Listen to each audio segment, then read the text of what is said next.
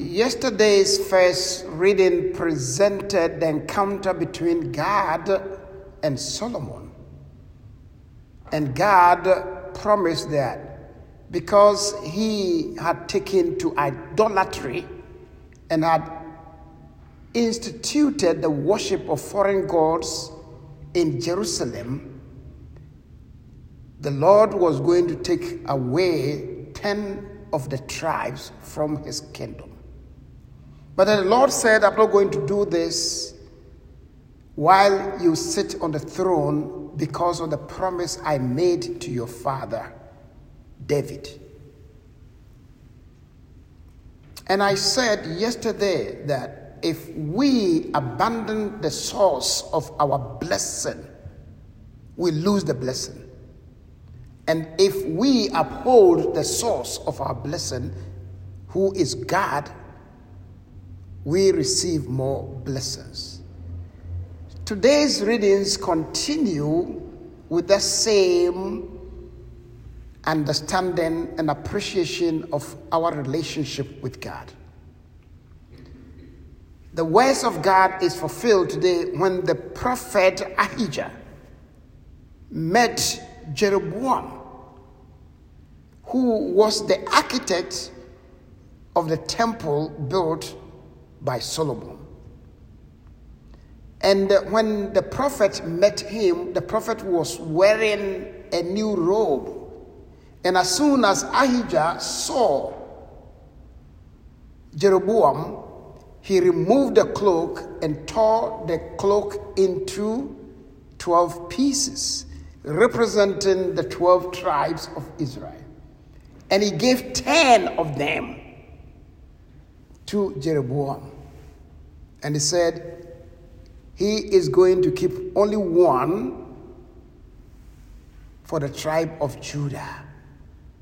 Remember, the Levites are God's people, the priests, and those who help with the temple worship. So they belong to the Lord. And this will be fulfilled later on after Solomon is dead and his son Rehoboam is placed on the throne. The kingdom was divided.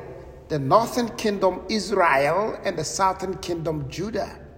And the northern kingdom was ruled by Jeroboam the first, and the southern kingdom was ruled by Rehoboam, the son of Judah. That is the schism that this passage is talking about. The reason is that Solomon had been blessed by God. Economic prosperity, political expansion. There was peace on the land.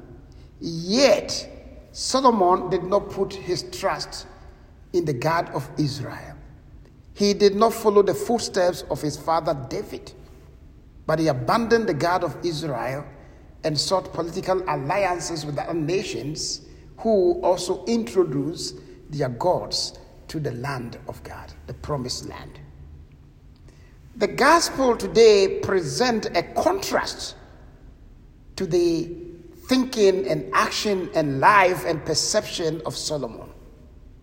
We hear about people who had heard about Jesus. So when Jesus left the district of Tyre and went to by the Sea of Galilee to the 10 cities, the Decapolis, these people in the Decapolis were not Jewish people. They were Gentile people. And what happened here is that when they heard that Jesus was in town, they brought to him a deaf and a dumb man. Why did they send this man to Jesus? They believe in his word. They believe in the power of Jesus and what he can accomplish in their lives. Contrary to Solomon, who abandoned the power of God, these people embraced the power of Jesus Christ. And they brought this man to Jesus. And they were seeking Jesus to heal this man.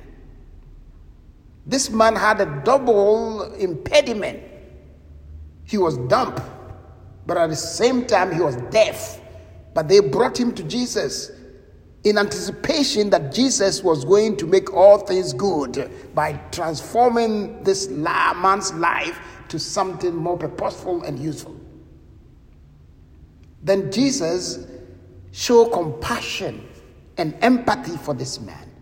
Jesus physically identifies with the suffering of this man, not wanting to disgrace this man or to cause a drama in the public. He took this man aside and he identified with him physically by touching him, by putting his finger, which is a symbol of the power of God. You know, the gospel says, if it is by the finger of God that this is performed, the power of God. And Jesus, by just a command, Ephphatha, be opened. And we are told that the ears were opened and his tongue was loosened and he could hear and speak. Identifying ourselves with the source of our blessing brings enough blessing in our lives. God has blessed all of us in one way or the other. But do we identify with God who blesses us? Do we see God at the source of our life when we woke up this morning? And as I said the other day, if you think it was your alarm clock that woke you up, just take that alarm clock and put it by a dead person and see whether when the alarm goes off, that body will rise. Everybody knows the time we went to bed, but no one can tell me specifically when we fell asleep. And we never knew what went on throughout the night. We only saw that we are alive again. So even if nothing at all, our life is a gift from God. Whatever we have been able to achieve is a gift from God. Whatever we possess is a gift of God. Whatever knowledge or wisdom or skill that we possess are gifts from God. But do we still appreciate that they came from God and therefore they have to be honored?